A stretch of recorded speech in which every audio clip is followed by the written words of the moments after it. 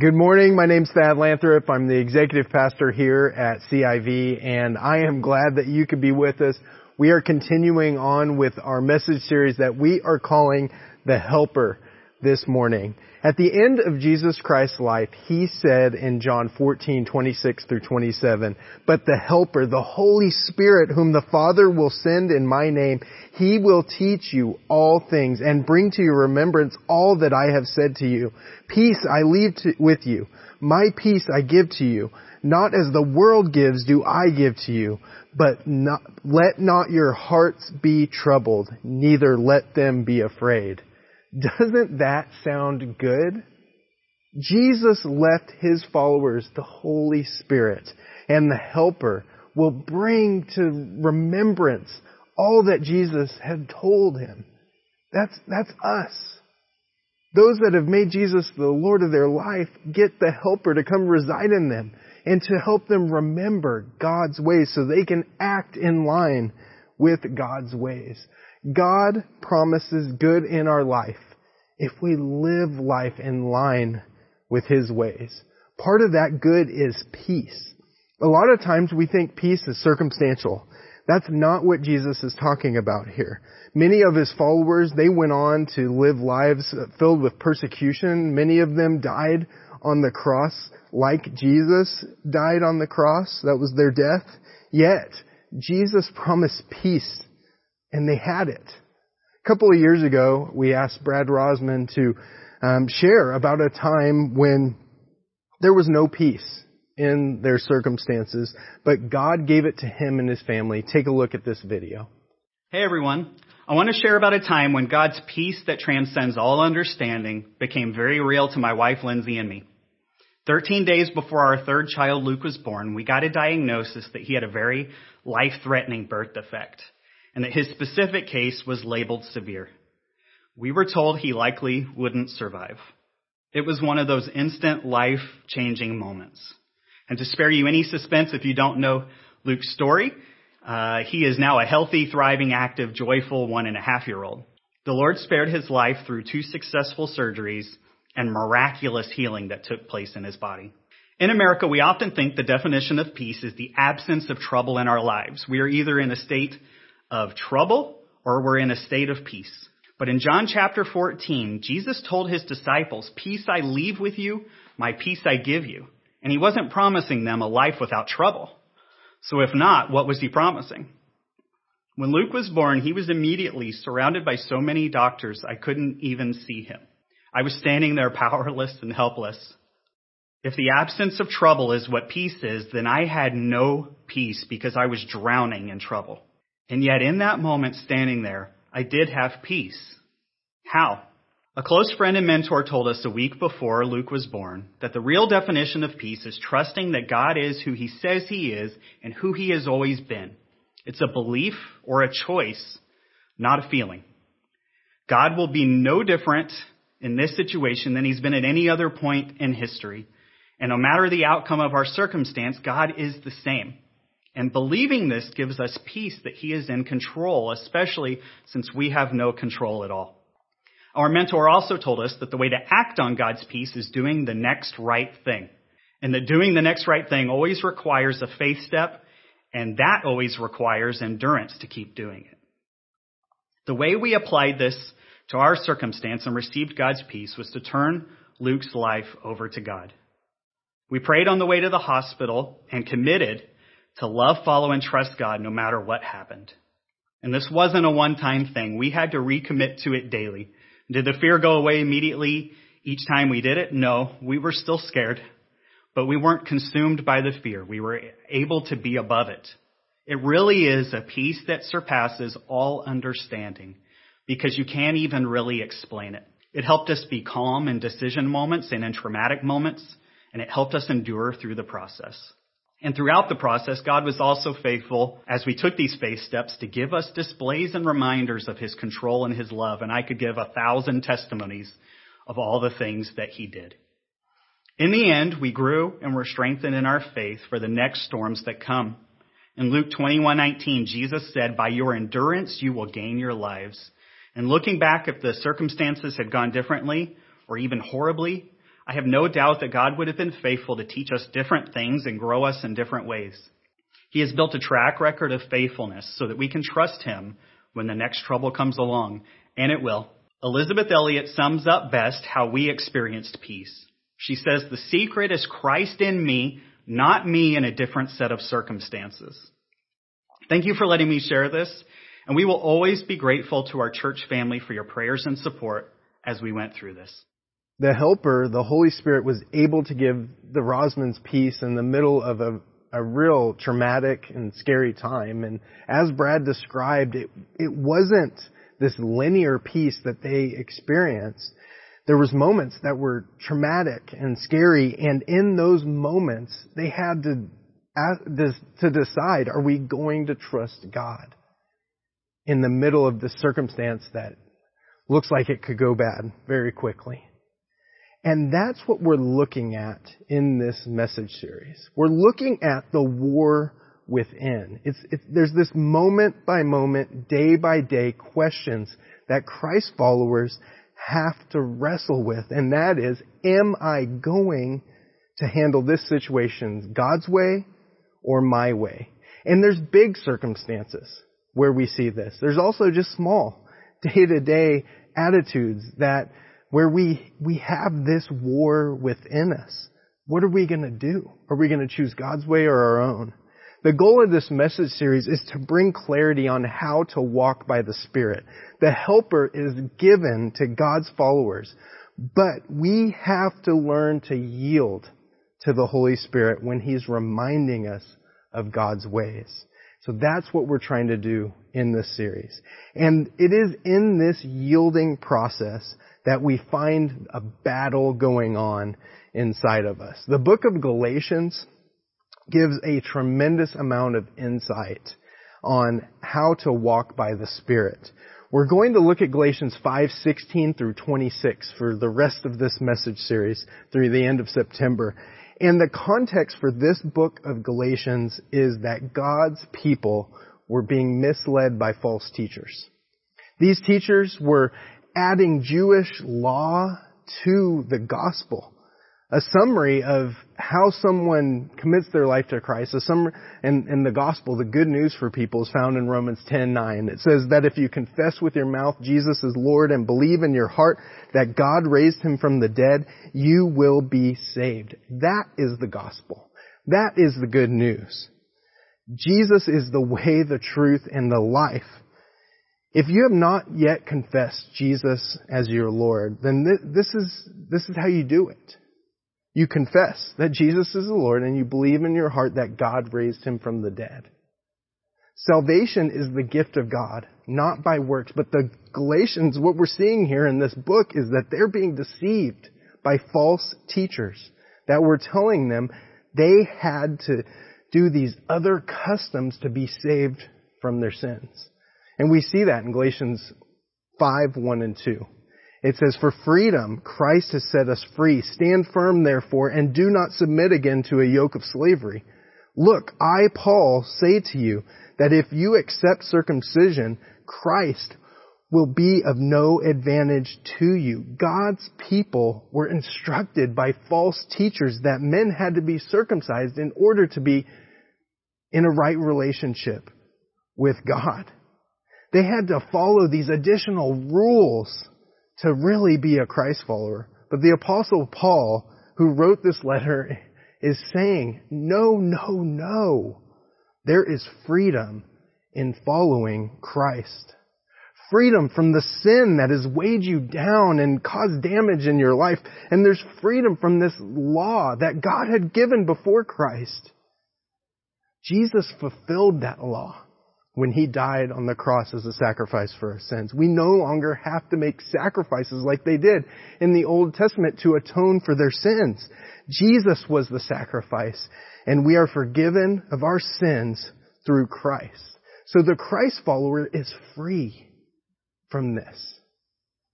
But the Christ follower is not perfect now. Just because they've decided to accept Jesus as their Lord and Savior, to confess that Jesus is Lord and believe in their heart that God raised him from the dead, we're still in this broken world. We're still marred by the sin that is around us and inside of our hearts. And we continue to wrestle with this question. Am I going to handle this situation God's way or my way? And as we wrestle with this question, Christ followers experience a tremendous amount of inner conflict. Galatians 5:17 describes this. It says, "For the desires of the flesh are against the Spirit, and the desires of the Spirit are against the flesh. For these are opposed to each other to keep you from doing the things you want to do." This is describing what is going on inside of us as we decide, am I going to handle this situation God's way or my own? The desires of the flesh can be defined as the things against God. That is how Paul, the author, used the word flesh. It isn't just our physical flesh that we see on the outside and the inside too as well. It is our thoughts, our emotions that are of this world and not God's ways. And the Spirit is God's ways. This is describing the helper reminding us of God's ways. And then we want to do our own way. And so there's this back and forth struggling going on of wanting to do it God's way, but wanting to do it our own way. Wanting to do it God's way, but wanting it to do our own way. It's this war within. I felt this war within this week. To make a long story short, our chairs that we ordered for the auditorium, they should have been here 2 weeks ago. And they just keep being delayed more and more and more. And the fabric supplier, they can't get the fabric in. They're ready to make them. They just need the fabric. On Wednesday morning, as I was getting ready for this message, I received an email from the chair company, another 10-day delay. And this delay made it seem like there's no way we're getting the chairs in time for our grand opening and for our anniversary. I was mad when I got this email. I was angry. Not having the chairs is creating more work for the staff. We're borrowing chairs from other churches and they need them back, so we're starting to take some of them back. And so I thought we're going to have to start spending money to rent more chairs. And I just started to write this response email. You know, those emails that you shouldn't hit send, but you just start and you start going, and I'm looking up dates of when we ordered them back in April to see when they should have been here, and I'm putting those in the email, and I want to send it because I want them to take responsibility for what's going on. I want them to get us the chairs here in time, and I want them to feel bad for what they're doing, but at the same time I know that's not right to go about it that way. It's okay to hold them accountable to what they said, but that wasn't the right way to do it. And so in the middle of writing this angry email, God reminded me, just take a break. Give it some time. You don't need to respond right now. And so I was stuck.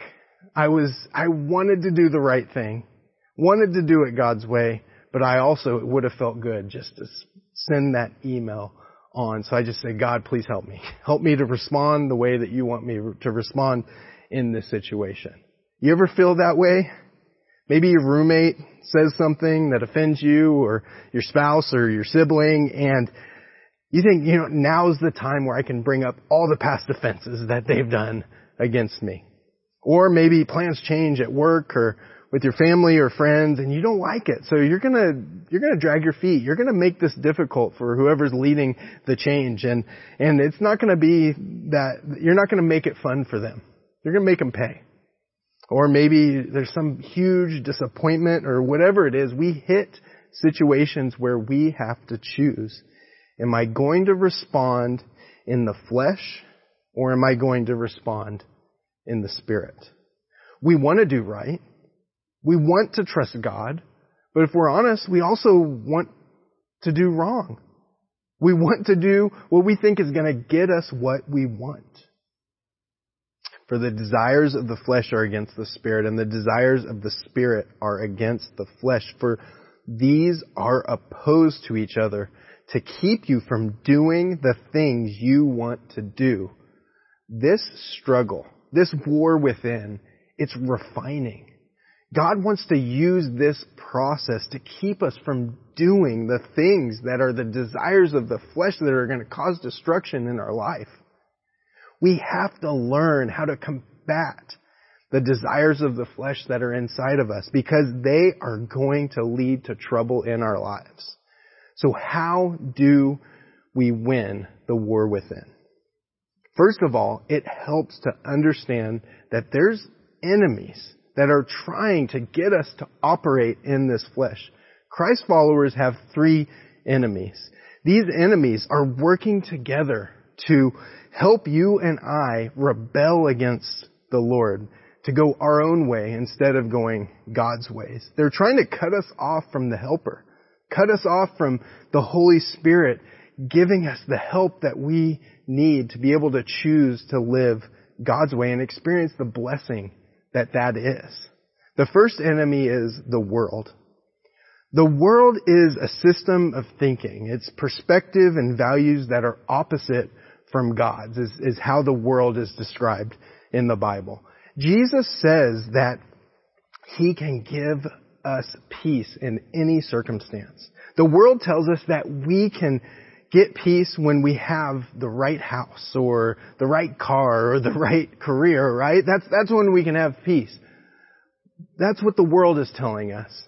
But the Bible talks about something different. And the way to combat this enemy is to renew our mind. Romans 12:2 says, "Do not be conformed to this world, but be transformed by the renewal of your mind, and by testing you may discern what is the will of God, what is good and acceptable and perfect." We have to work to renew our mind to see life from God's perspective because we still have the flesh in us. We still have the way we think life should work. So we've got to work to really renew it, to be able to see it from God's angle and not our own. We read the Bible. That's one way that will help us to renew our mind and really see how life works from God's angle and not our own. Because as we read it, we're going to come across ideas where we think that doesn't make any sense. That's not the way I think life works.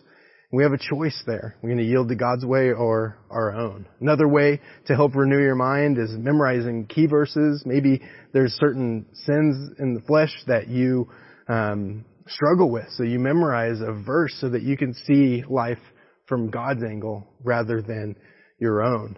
Prayer is another way that we renew our mind. We pray and ask God for help with something, or we pray and ask God to help us to see life from His angle. We say, "Not your will, not my will, God, but yours be done." And then consistently relating with other believers is another way to really renew your mind. Get around people who speak the truth.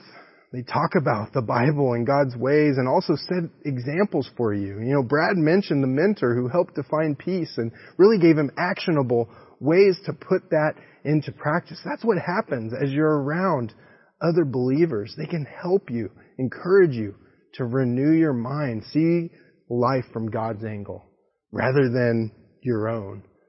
And what the flesh is trying to tell us to get, what the world is trying to tell us to get us off track. The next enemy is the flesh. The flesh is the desire to sin that remains after our conversion to Christ. We've talked about this already.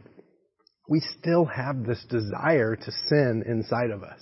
After we commit our life to Christ, the way that we combat this is to walk by the Spirit. Galatians 5:16, "But I say walk by the Spirit, and you will not gratify the desires of the flesh." How do we know if we are walking by the Spirit? We know if we're choosing to walk by the Spirit in a couple of different ways. One way is, are we doing what the Bible says? The Spirit's not going to tell us to do what's contrary to the Bible. So are we doing what the Bible says and teaches us to do? The flesh is really going to be the opposite of that. That's one gauge to look at the result. And then the other gauge is to look at the result of our choices, the fruit that's coming out of our lives. What are we producing? And we're going to look more at that next week. But that's really another way to gauge, am I walking by the Spirit to combat this flesh that's inside of me that still wants me to sin and choose to do life my own way? The third enemy is the devil. The devil is a powerful spiritual being who wants to be God and is the enemy of his purposes and people. The devil, Satan, wants to get Christ followers to abandon God and his ways. If he can't do that, he wants to make Christ followers miserable. And he does that in a lot of different ways, but one of the ways that he can do that is to make us apathetic towards God and his ways. He'll try to do things to get us lukewarm and cause division and disunity among us and other people to get us not really excited about what God's doing at church or in the relationships with other believers. James 4:7 tells us, "Submit yourselves, therefore, to God. Resist the devil, and he will flee from you." We resist the devil by submitting ourselves to God and putting on the spiritual armor of God, like it talks about in Ephesians 6:13-18, where it says, "Therefore take up the whole armor of God, that you may be able to withstand in the evil day, and having done all to stand firm, stand therefore, having fastened on the belt of truth, and having put on the breastplate of righteousness, and as shoes for your feet, having put on the readiness given by the gospel of peace. In all circumstances, take up the shield of faith with which you can extinguish all the flaming darts of the evil one. And take the helmet of salvation and the sword of the Spirit, which is the word of God, praying at all times in the Spirit with all prayer and supplication. To that end, keep alert with all perseverance, making supplication for all the saints." God has given us armor to defend against the enemy's attacks, to fight back against him, to advance against his attacks against us, to get us to abandon God and his ways. We need to put it on and use it in our day-to-day battle against these enemies that we have. These three enemies are working together to try to cause this war within us and cause us to give up and to abandon God and his ways and to choose to just do it our way. This struggle happens all the time in our lives. Sometimes we don't recognize it. Other times it's a big battle going on inside of us, and we recognize it. But there's victory to be found in this war. There's victory in the war within through surrender. Galatians 5:18 says, "But if you are led by the Spirit, you are not under the law." The Galatians were choosing to add the law to their faith. The law is heavy. There's self-condemnation when you're under the law and you don't do it perfectly. It's a heavy burden having to remember to do everything just right so that your relationship with God can be atoned for, can be right. When we surrender to live by God's Spirit, we aren't under the law anymore. That heavy burden of having to do everything just right is gone. We are now living a life of freedom in Christ with the helper reminding us of God's ways. Instead of putting the focus on our self-effort, we are putting the focus on experiencing the freedom found in living by the Spirit. The war within will come, but the quicker we get to surrendering to God's Spirit, the more freedom we experience in life. 1 Peter 2:16 says, "Live as people who are free, not using their freedom as a cover-up for evil, but living as servants of God." God's Spirit helps refine us as we go through this war within. Let's take some next steps together this week so that we can walk in freedom more and more and more. Next steps are the way that we respond to God's Spirit as He speaks to us through reading the Bible or message, or you hear a story from a friend and you think, I need to do that. James 1:22 says, "But be doers of the word and not hearers only, deceiving yourselves." When we hear God's word and we don't respond, it puffs us up with knowledge. It plays into the pride in our flesh and we think we know what to do, we know what's right. But if we're not actually doing it, we're deceiving ourselves.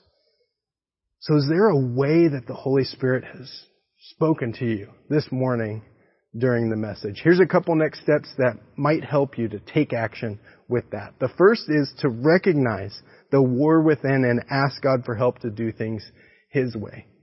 As you're going through the week, normal circumstances, if you get to a point where you feel unsettled on what to do, or you just, you think God's telling you to do something, ask God for help to do it His way. If you don't know what to do, ask God for help, and then you might need to ask somebody who's more mature in their relationship with God, and ask them, what should I do here in this situation, this decision that I'm facing? And the next step is memorize 1 Peter 2:16. Live as people who are free, not using your freedom as a cover-up for evil, but living as servants of God. That's how we're free. When we live as servants of God, yielding to the Holy Spirit and asking and living life God's way, we're no longer slaves to the flesh, but we can serve God and experience the blessing that comes, the freedom that comes from living life His way. And there might be something else that God has spoken to you through the message, left a blank on the handout that you can write in, something that you want to do in response to the message. Let's pray and ask God for help this week. God, we thank you so much for your perspective in the Bible that shows us it's normal. It's normal to struggle with wanting to live our own way. It's normal to have this battle between wanting to do our own thing and wanting to do what's right before you. Oh Lord, help us to surrender quickly.